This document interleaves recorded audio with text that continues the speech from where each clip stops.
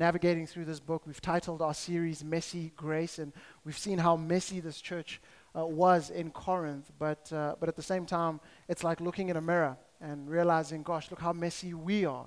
That things really haven't changed that much since Paul wrote this letter to the church in Corinth. But then the beautiful thing is that the grace of God hasn't changed, that it continues to pour over sinful human beings like us. All right, and so it's been an amazing series. And so this morning we will be in 1 Corinthians chapter 11. We're going to be looking at verse 2 to 16. All right, from verse 2 to 16. And so this morning is going to be slightly different.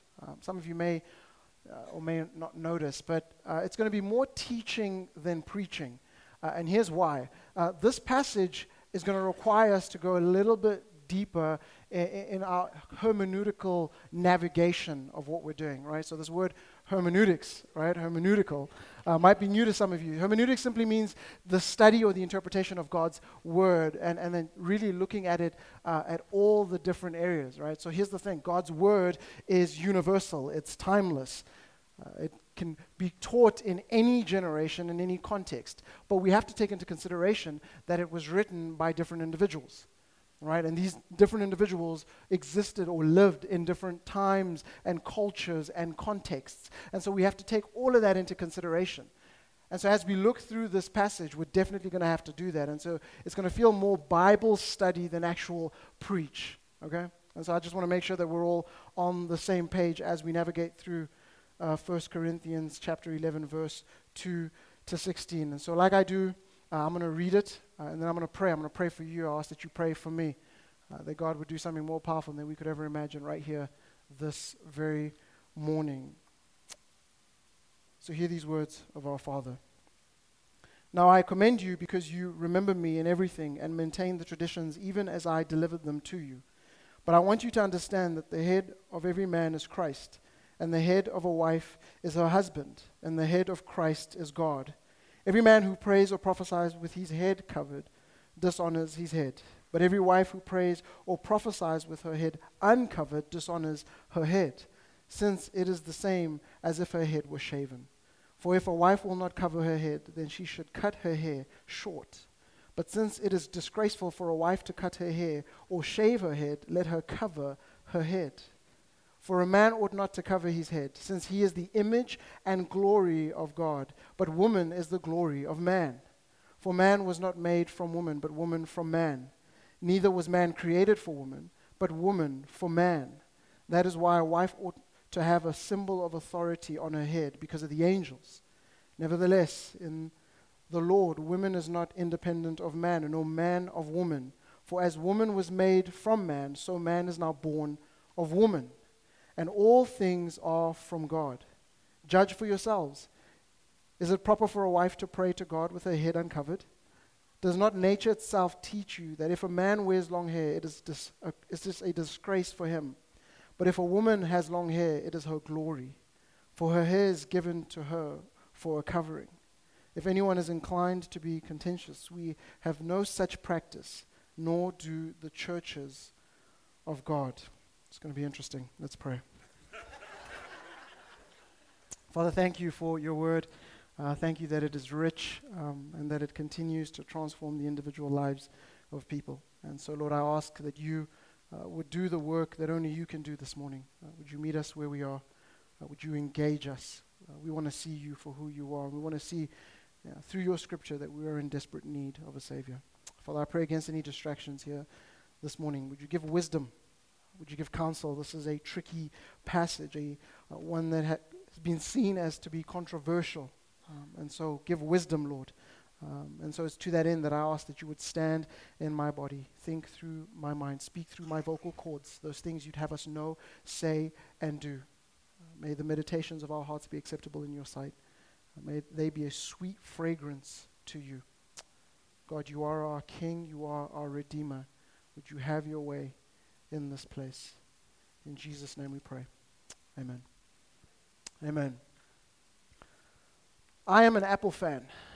I love all the Apple products. I'm sure many of you would know this. I love the iPhone. the MacBook, the Apple TV, all of it. I think it's incredible.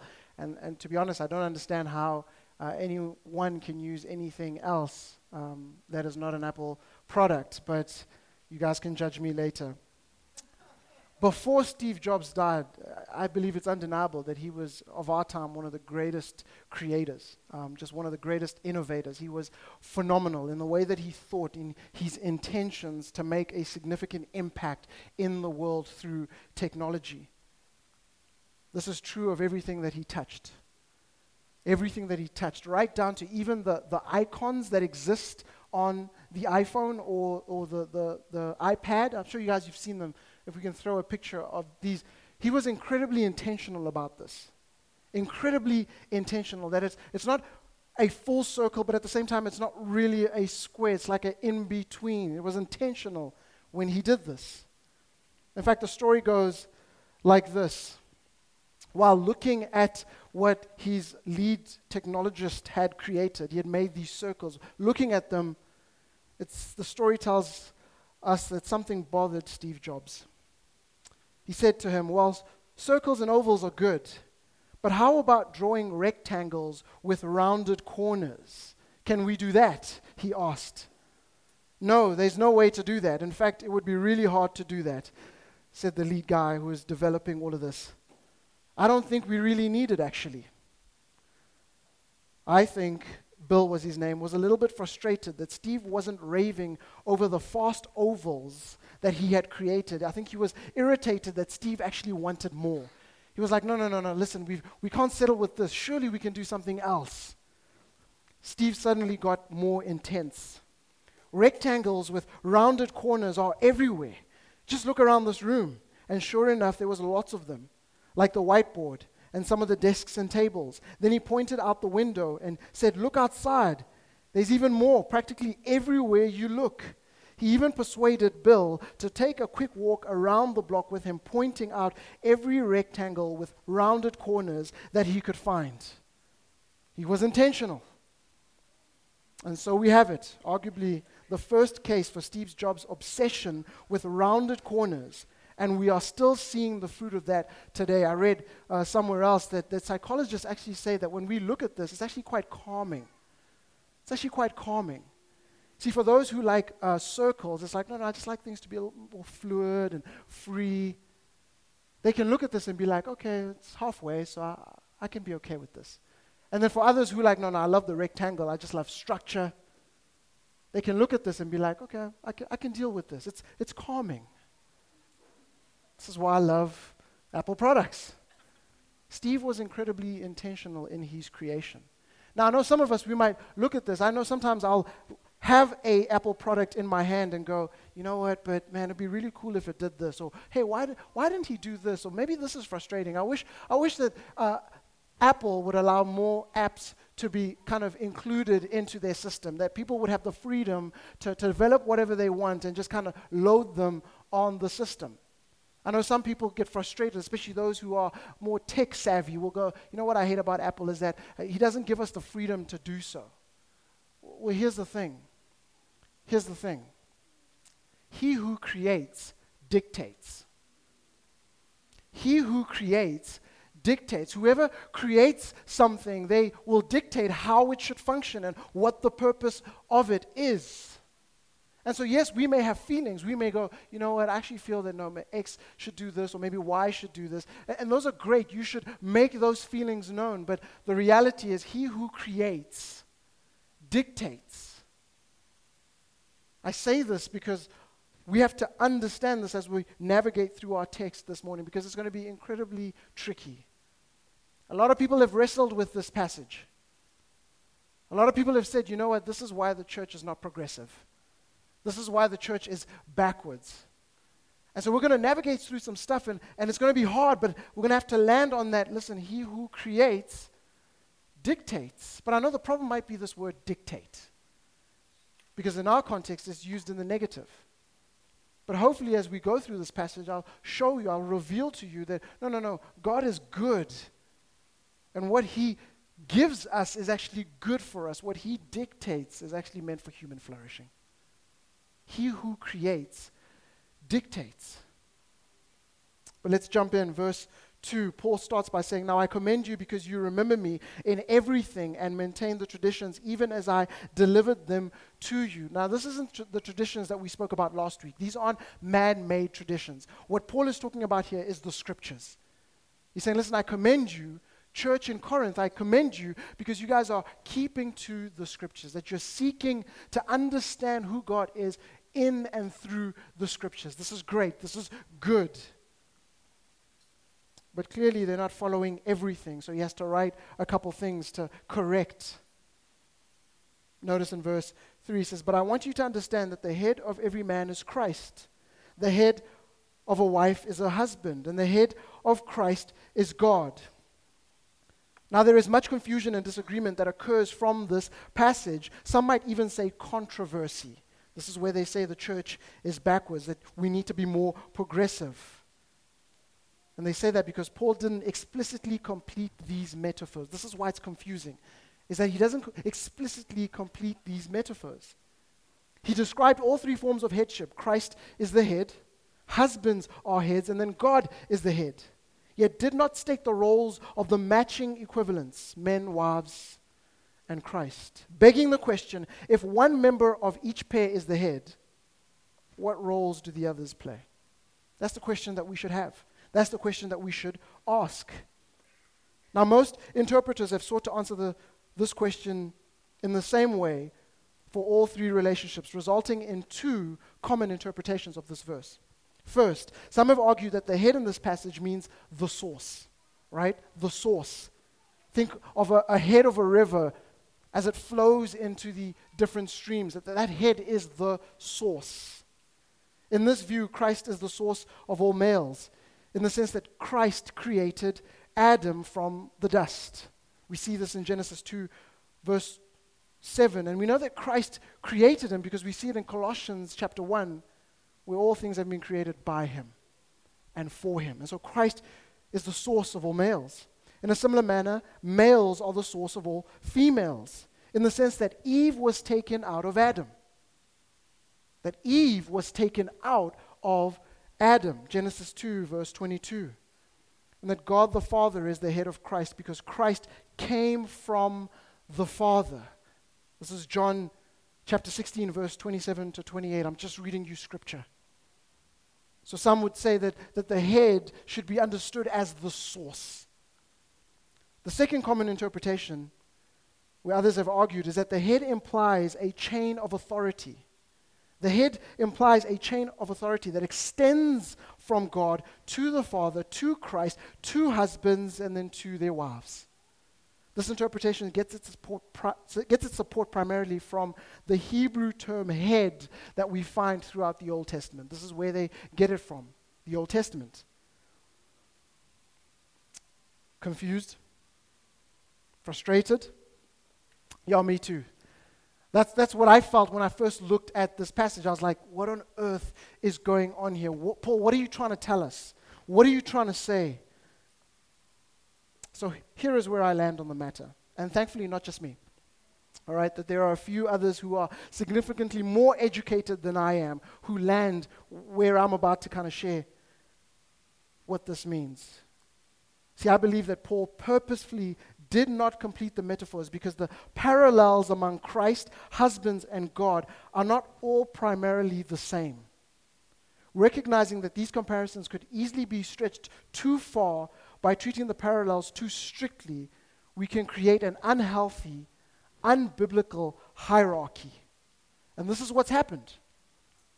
And when we hold on too tightly and not really allowing the Holy Spirit to work and to explain, what we can create is this unhealthy, unbiblical hierarchy.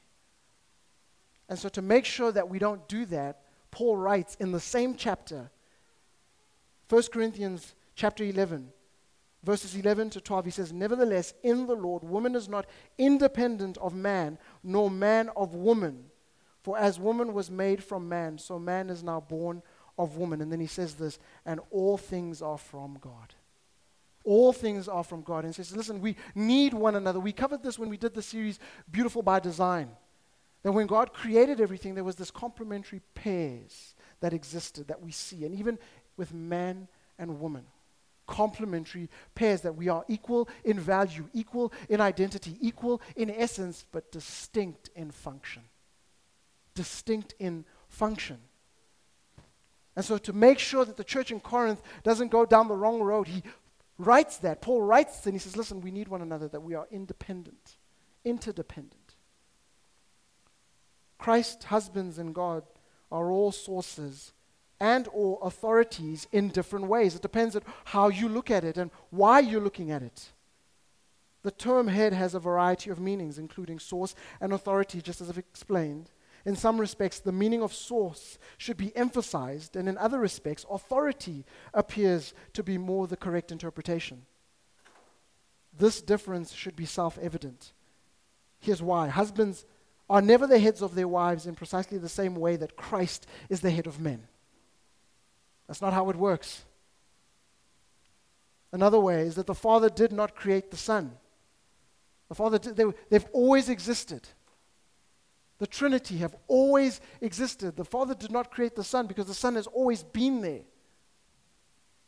So again, we need to make sure that we're understanding this in its correct context. There is a difference in how Christ is the head of men, different to how God is the head of Christ. The Father did not create the Son, nor is Christ simply the subordinate of the Father. The differences among the various members of these parallels makes precise comparisons impossible. This is why hermeneutics is important. That if we were just to read this and go, okay, cool, it's a simple application, we'd land in the problems that we're in now, that we are facing now. So then how then do we navigate through this text? To know more precisely what headship means in these various relationships, we must look beyond the mere term head and understand the unique features of each relationship. And we're going to do that in a moment. It is also important to note that Paul's main concern here in these few verses was not to specify what he meant by headship. He commended the Corinthians for understanding this doctrine. He's like, listen, I'm not going to unpack this now, maybe because he had already unpacked what headship meant when he planted the church. This is why he writes in verse 2, now I commend you because you remember me in everything and maintain the traditions even as I delivered them to you. That maybe he spent some time with them unpacking what does headship mean. So he doesn't find it necessary to unpack it now. Meaning that for us, at some point, we've got to unpack this. We've got to unpack, well, what does headship truly mean? How are we to understand it in the context of it being the source and it being the authority? But for right now, Paul wants to say something else. And so he just kind of continues because he says, listen, I know you guys remember this. I know you remember this. So he just continues. So because of this, it seems apparent that Paul felt little need to explain himself. His primary concern was more practical, was dealing with the practical. In this passage, the headship of Christ, husbands and God have one thing in common to which he drew attention. Each head should be on it. Each head should be on it. See, we see this word over and over and over again. And so, hey, maybe that's the focus. Maybe this is what Paul is trying to make clear to us, that each head should be on it. This practical concern comes front and center and should be our focus this morning because of its repetition. By their actions in public worship, men are expected to honor Christ. We see this in verse 4. And wives are expected to honor their husbands. We see this in verse 5, just as Christ brings honor and glory to his heavenly Father.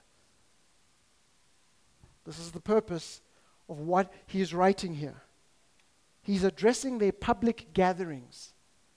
When they would come together, he's saying, listen, there's some issues here that I have to address. It's because of headship. And so here's why. This is what you ought to do. Now, having a slightly better understanding of headship, Paul addresses the men. In verse 4, he says, every man who prays or prophesies with his head covered dishonors his head. Remember, his head being Christ.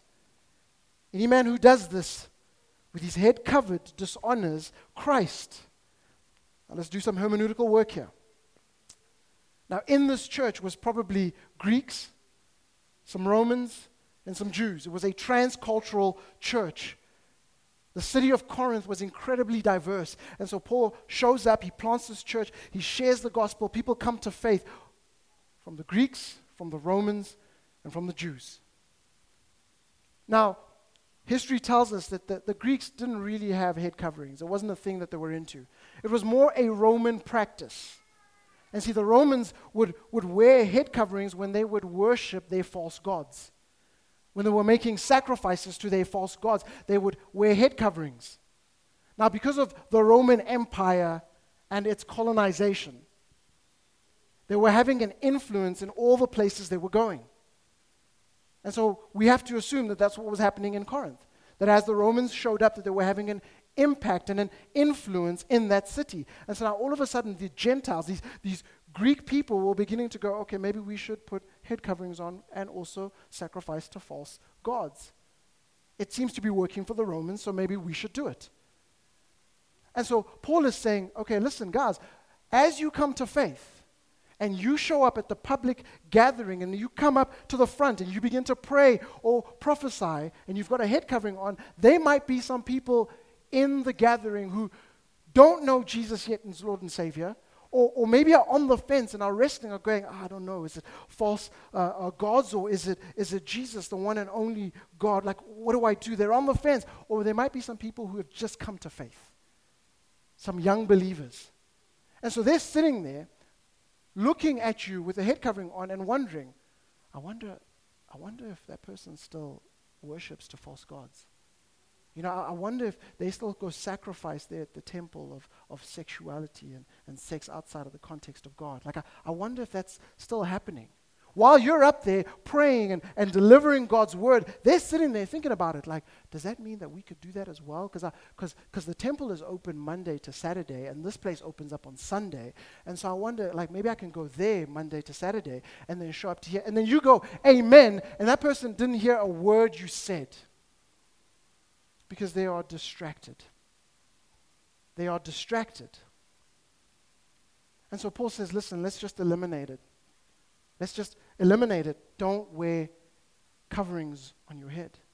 Just don't do it. It becomes a distraction to the gospel. And when it becomes a distraction to the gospel, you dishonor Christ. You dishonor your head.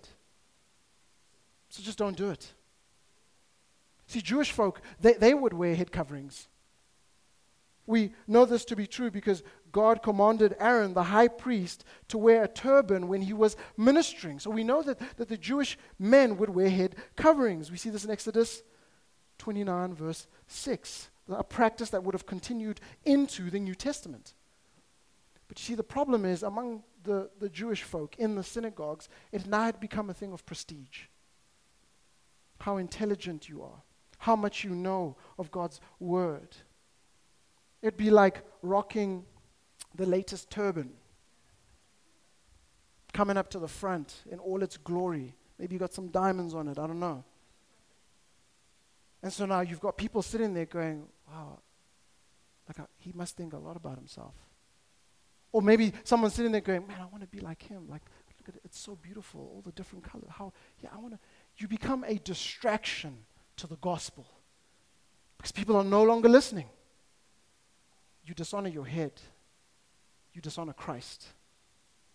And so Paul says, listen, this is becoming an issue. Okay, men, just don't do it. Don't wear anything on your head. Paul then turns to the women. Verse 5, but every wife who prays or prophesies with her head uncovered dishonors her head, since it is the same as if her head were shaven. For if a wife will not cover her head, then she should cut her hair short.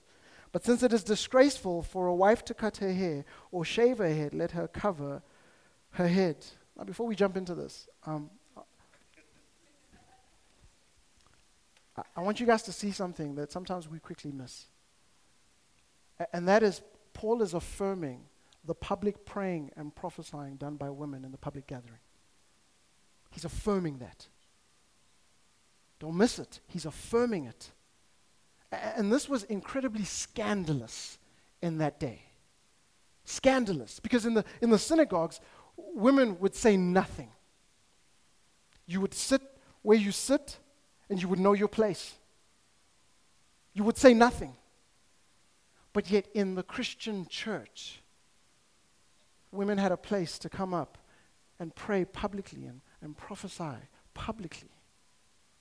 And so don't miss it. This was incredible. Why? Because Paul understood that we are created, all of us, in God's image, that we are equal in value and equal in worth and equal in identity, yet distinct in function.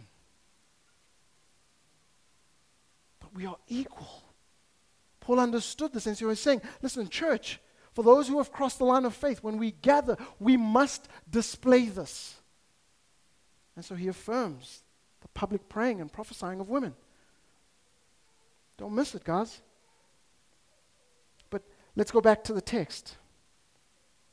See, in Paul's day throughout the Mediterranean, it was customary in some circles for women of good reputation to wear a veil or a head covering in public, and that this practice honored husbands. That was the custom. That was the custom. That was the practice. That's what they did. That was what made sense in their context and culture. It was a way of honoring their husbands. And so Paul was just simply saying, continue this. Continue this. Even though now you are a Christian, continue this. Because it's honoring to your husband. It doesn't take away from the scriptures. It doesn't take away from God. So honor it. But here's the other reason that Paul says to the women and to the wives, listen, cover your head, is that in the city of Corinth, right, I think I've said this a number of times, it was a highly sexual city. Highly sexual city, and that next to the supermarket was probably a brothel. And so you would get your milk and your bread and then go to the brothel and then go home. That was just the custom. And so what the ladies did, what the prostitutes did, is that they, to communicate that I am available, is that they would let their hair loose. They would not cover their heads. Remember, because it was a practice done by wives to honor their husbands, it was them communicating that, hey, I don't have a husband. In fact, I'm available. If you have the right amount of money, I'm available. That's what they were communicating. And so Paul says, listen, when you gather together, wives, just cover your head. Because you don't want people sitting there going, I wonder if she's communicating, if she's available. Hey, what kind of church is this? Right? Like you're turning to the person who invited you, and all of a sudden you're like, hey, what? Man, is this what you guys do here? Because maybe I could be in. I don't know. Like, is this? While the woman is praying or declaring God's word, but you completely miss it. You've now become a distraction to the gospel. And so Paul says that, hey, wives, when you do that, you are dishonoring your husband. You are communicating to others that, hey, I'm single, right? I may not be a prostitute, but I'm single. It would be the equivalent of us today rocking up at a restaurant and not having your ring on if you're married. I know some of y'all are like, but I don't like to wear a ring. Like, surely I'm free in Christ. Yes, but in our context, in our culture, in our time, wearing a ring communicates that you're married. And so when you don't have one, and maybe someone looks at you and they're like, okay, maybe I should go introduce myself. You will have the ability to go, hi, how you doing? It's good to see you. Yes, I'm just here with my friends. We're just hanging out. Yes, I know there's 2 of us, but 5 of us will be here later. Because you're communicating, hey, I'm married, I'm honoring my spouse. See, in their context, they weren't wearing these. And so wives would cover their heads to say, listen, our city is messed up and it is sexually perverse, and so I'm going to wear a head covering to communicate that I am not one of those ladies, or I am not single, that I am married and I'm committed to my husband. And so Paul says in the public gatherings, ladies, please do the same. Yes, you have all the freedom in Christ not to wear a head covering, but you are in a particular time and context and culture. And so the wearing of a head covering does not go against the scriptures, and so just do it. Because it honors your husbands. Because when you don't, it becomes a distraction to the gospel. It becomes a distraction to the gospel. He then says something about shaving your head. What does that mean? Again, in the Mediterranean culture, if a woman or a wife was caught in adultery, to shame her, she would have her head shaven so that everyone could see, oh, there she goes. There she goes, the one who committed adultery. Now, I know some of you might be sitting here like, well, what do they do to the men? I don't know. I don't know. And yes, man, it was bad because much like today, we continue to oppress women. We live in a male-dominated culture and context, and a lot of that is not right. And so I'm agreeing with you, but I'm writing or I'm saying what has been written or what Paul was communicating is that, listen, he's saying, women, don't shave your heads because it communicates something in that context. So we have to ask the question in our context, what is that thing? What is that thing that communicates to the world that goes against what Christ is about? They had their heads shaven because of the adultery that they had committed to put shame and guilt on them. So Paul says, don't do it. Don't do it because for those who have crossed the line of faith, you've been forgiven. You've been forgiven. This is incredibly beautiful, redemptive language that you have been forgiven, that you don't have to have your head shaven. You don't. And if it is, then cover it because you've been forgiven. You've been covered by the blood of Christ. Isn't it crazy how we live in a world that wants to do that wants to shame people, that wants to put guilt on people? And so we come up with all these different ways. Oh, you must sit over there. You can't do this. And it's like, but hold on, I've been forgiven by Christ. I've been brought back into fellowship with Him and then into fellowship with one another. This is what Paul is advocating for. He's saying, church, we need to display this. We need to display this. History also says, see this hermeneutical work, history also says that if you were a slave, you would have your head shaved as well. It was one way of communicating that person, that lady, is a slave. And so Paul says, listen, for those who have crossed the line of faith, for those who are in the body of Christ, you are family now. You are family now. And so maybe while you wait until your hair grows out, just wear a head covering. Just wear a head covering. You're no longer a slave, but a child of God and a brother and a sister. You're now in the family. And so this is why he says this.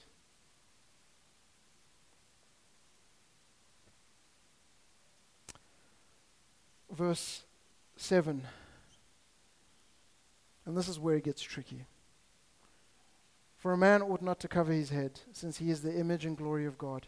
But woman is the glory of man. For a man was not made from woman, but woman from man. Neither was man created for woman, but woman for man. This is talking about creative order.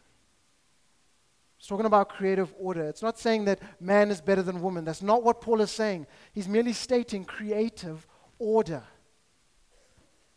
See, the heart of Paul's restriction is essentially this. Do not unintentionally scandalize the order of creation.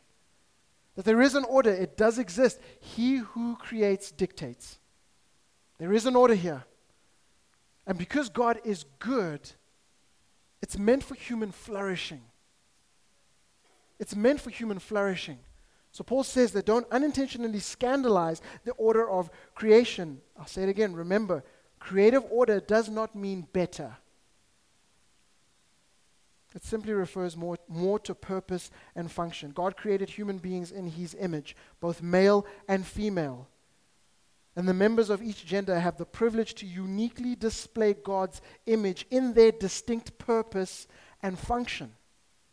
Even though they are completely equal, there is an order to creation. For a man ought not to cover his head, since he is the image and glory of God, but woman is the glory of man. For man was not made from woman, but woman from man. Neither was man created for woman, but woman for man. Paul is not stating anything new here. He's not coming up with a new teaching here. He's simply communicating the creative order that exists in creation. Genesis tells us that Eve was created in light of Adam's lack of a suitable mate. That's That's what the book of Genesis tells us. That she was a helper, as God put it. Now, please don't belittle this word, because this is what we do as men. We belittle this word. We go, oh, yeah, you're just a helper. God created you as just a helper. From me, but just a helper. Failing to acknowledge that the Holy Spirit is called a helper, that throughout the Old Testament, God is referred to as a helper, helping Israel, his people. So don't belittle this word. It carries incredible weight. Even if we look at the book of Judges, I love the book of Judges. As you navigate through the book of Judges, you see God's people, they acknowledge that God is sovereign and that he's seated on his throne. Things go well, human flourishing. And then they forget, and they begin to think that they are God. Then things end really, really badly for them. Really, really badly. To the point where everyone is crying out to God, help us, help us. And so God steps in. He helps them by sending them a judge. And then they go and they conquer, and it's amazing, and talks about all these battles against their enemies. And then they praise him again because they acknowledge God as the one who is seated on the throne. But then it's not too long where they take their eyes off God and they think they're God. And then things end badly for them. This is the rhythm of not only Judges, but even us today. And so the same men who had conquered their enemies in battle, warriors, we now find them shriveling in the corner, quivering lip, full of tears and snot, crying out to God, help me, help me. And sometimes I think of it this way, that God looks at them and he's like, but I already have. There she is. Not in all cases, but in most, gentlemen, there she is. If we would take our foot off her and stop oppressing her, then maybe we would see that God has created woman in all her beauty and in all her glory to come alongside us, not under us, but alongside us for human flourishing. Don't belittle that word. If I had time, I would go into why I think it's incredibly intentional that Solomon refers to wisdom in Proverbs as she. Ooh, some of y'all didn't know that. He refers to wisdom as she. Now, again, what have we learned about hermeneutics? Don't just take this and run with it and be like, I told you wisdom. I told you talking to your husband, you never listen.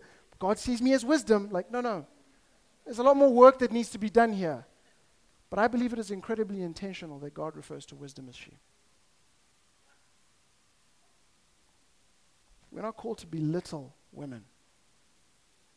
They have an incredible, important role here to come alongside for human flourishing. But let's go back to the text. Where was I?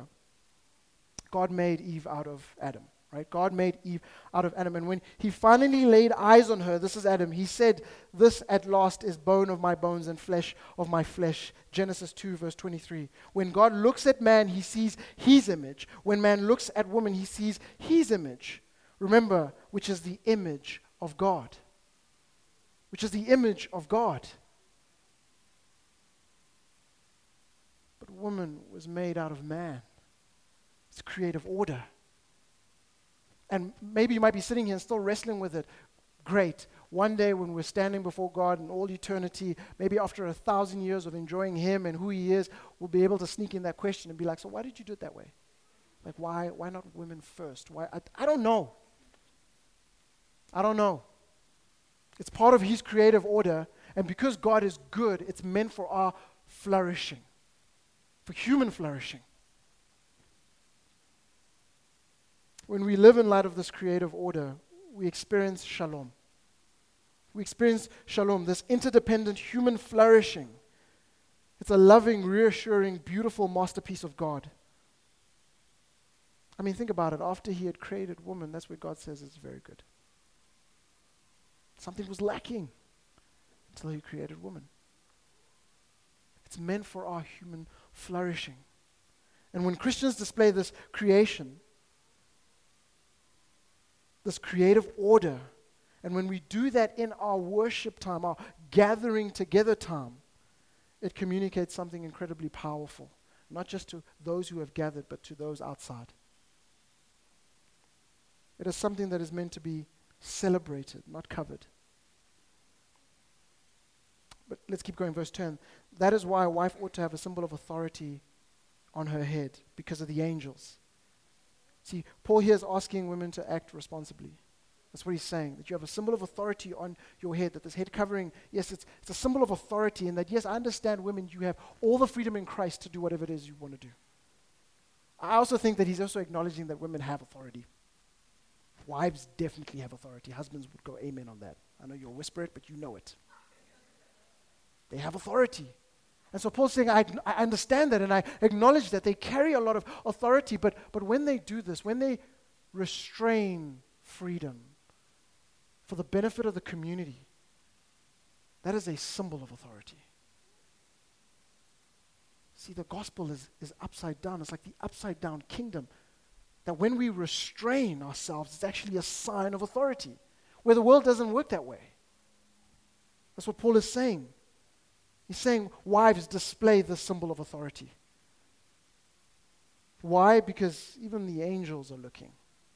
Not only those who have gathered, and not only those who don't know Christ yet, but even the angels are watching. We see this in 1 Peter chapter 1, 10 to 12, where Peter writes that talking about our salvation, it's something that the angels, they long to look into these things. They're just going, I don't understand. Because think about it, right? Think about it. They experience Jesus in all his glory and in all his power and in all his strength and might and wisdom. And then they watch him become a man. They watch him become a man. Like they're going, what on earth is going on here? God, what are you up to? What are you up to? And not only that, he lives this perfect life here on earth. Why? So that he can die the perfect death for us. And so Jesus on the cross, I'm sure many of the angels were going, just say the word. Just say the word and we will be there and we will destroy everyone. How dare they? Do they not know who he is? The angels are confused that God's beautiful plan of salvation is being rolled out to us and to the angels. They are not all-knowing. And so they sit there and they're like, man, this is crazy that he created everything and now he's living among his own creation and then he's going to die for them? What God is this? And so Paul says, ladies, when you wear your head covering, it's a symbol of your authority that even angels are looking at and going, wow, what humility. What humility to be willing to restrain yourself. Guys, for the gathering, what, like 2-3 hours? What strength. Because you could easily go, but no, hold on, I have all the freedom in Christ. Why? That's your problem, not mine. Close your eyes then. But what strength, what power to restrain, and then what love. What love. That you're willing to do this because, one, you love Christ, but you love your brothers and sisters as well. But let's land the plane. Paul says in verse 13, judge for yourselves. Is it not proper for a wife to pray to God with her head uncovered? Does not nature itself teach you that if a man wears long hair, it is a disgrace for him?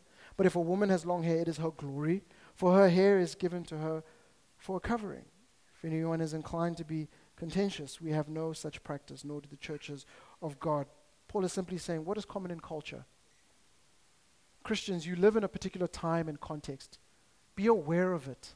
Don't create these holy huddles where you go, yeah, but we can do whatever we want here because we're free in Christ. No, yes, you're free in Christ, then Christ sends you out. He sends you out to live in a particular time and context that we must be aware of. And in this context that we live in, there are a lot of things that are just kind of like, well, doesn't go against Christ. It's not a bad thing. I have the freedom to not do it, but let me do it for the sake of those who don't know Christ yet. Because I don't want to be a distraction to them. So what is common in culture? We must ask this question. And so when he says here, does not nature itself teach you this? He's basically saying, well what's common here? And so back then, for men to wear or to have long hair communicated that maybe they were homosexual. And so he's just saying, okay, guys, then don't do that. At the public gathering, just don't do it. Now, that is not the case today. Things change. Things change. And so we always have to ask the question, okay, what is happening in culture? Because we want to engage culture with the gospel. We don't want to be a distraction. There's a lot of things that they did back then that wouldn't make sense today. Jesus wore a tunic called a chiton underneath his long one-piece robe or cloak with something that they called a sash that would function as a belt in case maybe he wanted to tuck in his robe, maybe he was running or fishing or... Man, that's how they rolled. And so if one Sunday, if maybe I rocked up here with a nice tunic and a robe, I mean, it'd be nice, but it'd still be a robe. I'm sure many of you would be like, okay, what's happening here? The person that you invited to church would be looking at you and be like, hey man, like I know I didn't ask what kind of church this is, but I mean, I'm not asking because I don't judge, but my friend just sent me a text and was like, hey, where are you? I'm like, I'm at church. He's like, what kind of church it is? So I'm going to ask you, hey, what kind of church is this? Like, but I don't judge, but it becomes a distraction to the gospel. And I know this is a message that sometimes we give to women about modesty, but I think it's a message that us men, we need to hear. We need to hear it. Be careful about what you're wearing. Be sensitive. Be discerning so that you're not a distraction, so that when after you finish your amen and people go, amen, it's a different kind of amen. It's just a different kind of amen. You've become a distraction to the gospel, and in doing so, you're dishonoring your head. And ultimately, all of us, our head is Christ. Paul says, just be aware. Be aware. Be mindful of your context. Yes, you are free in Christ, but you are also sent as a missionary into your context. So be mindful of it. Sadly, this is something that we understand when we go cross-border. When we go do mission trips elsewhere, we'll be like, no, I've got to be relevant. I've got to make sure that I'm sensitive to the culture. So what do they do? Okay, I'll do that. You'll restrain yourself. You'll practice humility in power because you love. When you don't do that here, it's because you fail to acknowledge that you are a missionary here as well. Where you live, work, and play, that you are a missionary, that you are sent out. So do the same thing. Be mindful. Don't dishonor Christ. Don't dishonor your head. And so I'll end where I ended last week, where Paul writes in 1 Corinthians chapter 11, verse 1, be imitators of me as I am of Christ. Be imitators of me as I am of Christ. Follow me as I follow Christ. Practicing humility and understanding that as you practice humility, it requires incredible strength, incredible power to restrain some of your freedoms. Why? Because you love. Because you love. Follow me as I follow Christ. This is what Christ did for us. Humbled himself, requiring incredible power to come and live among his own creation. Why? Because he loves us. He loves you more than you could ever imagine. And so Paul says, do likewise. Not only is Christ our example, but he is our source of strength and wisdom. He is all that we need to do this. Be imitators of me as I am of Christ. Let's pray. And so, Father, we come knowing that so much more could be said of this text. So much more could be unpacked. So much more could be taken apart. But help us to see what the golden thread is through it all. That golden thread being you. That you have called us to humble ourselves and to hold back and to restrain so that we might love others better. And the only way that we can do that is when we love you, when we anchor ourselves in you, when we find our strength in you. And so teach us, help us, guide us.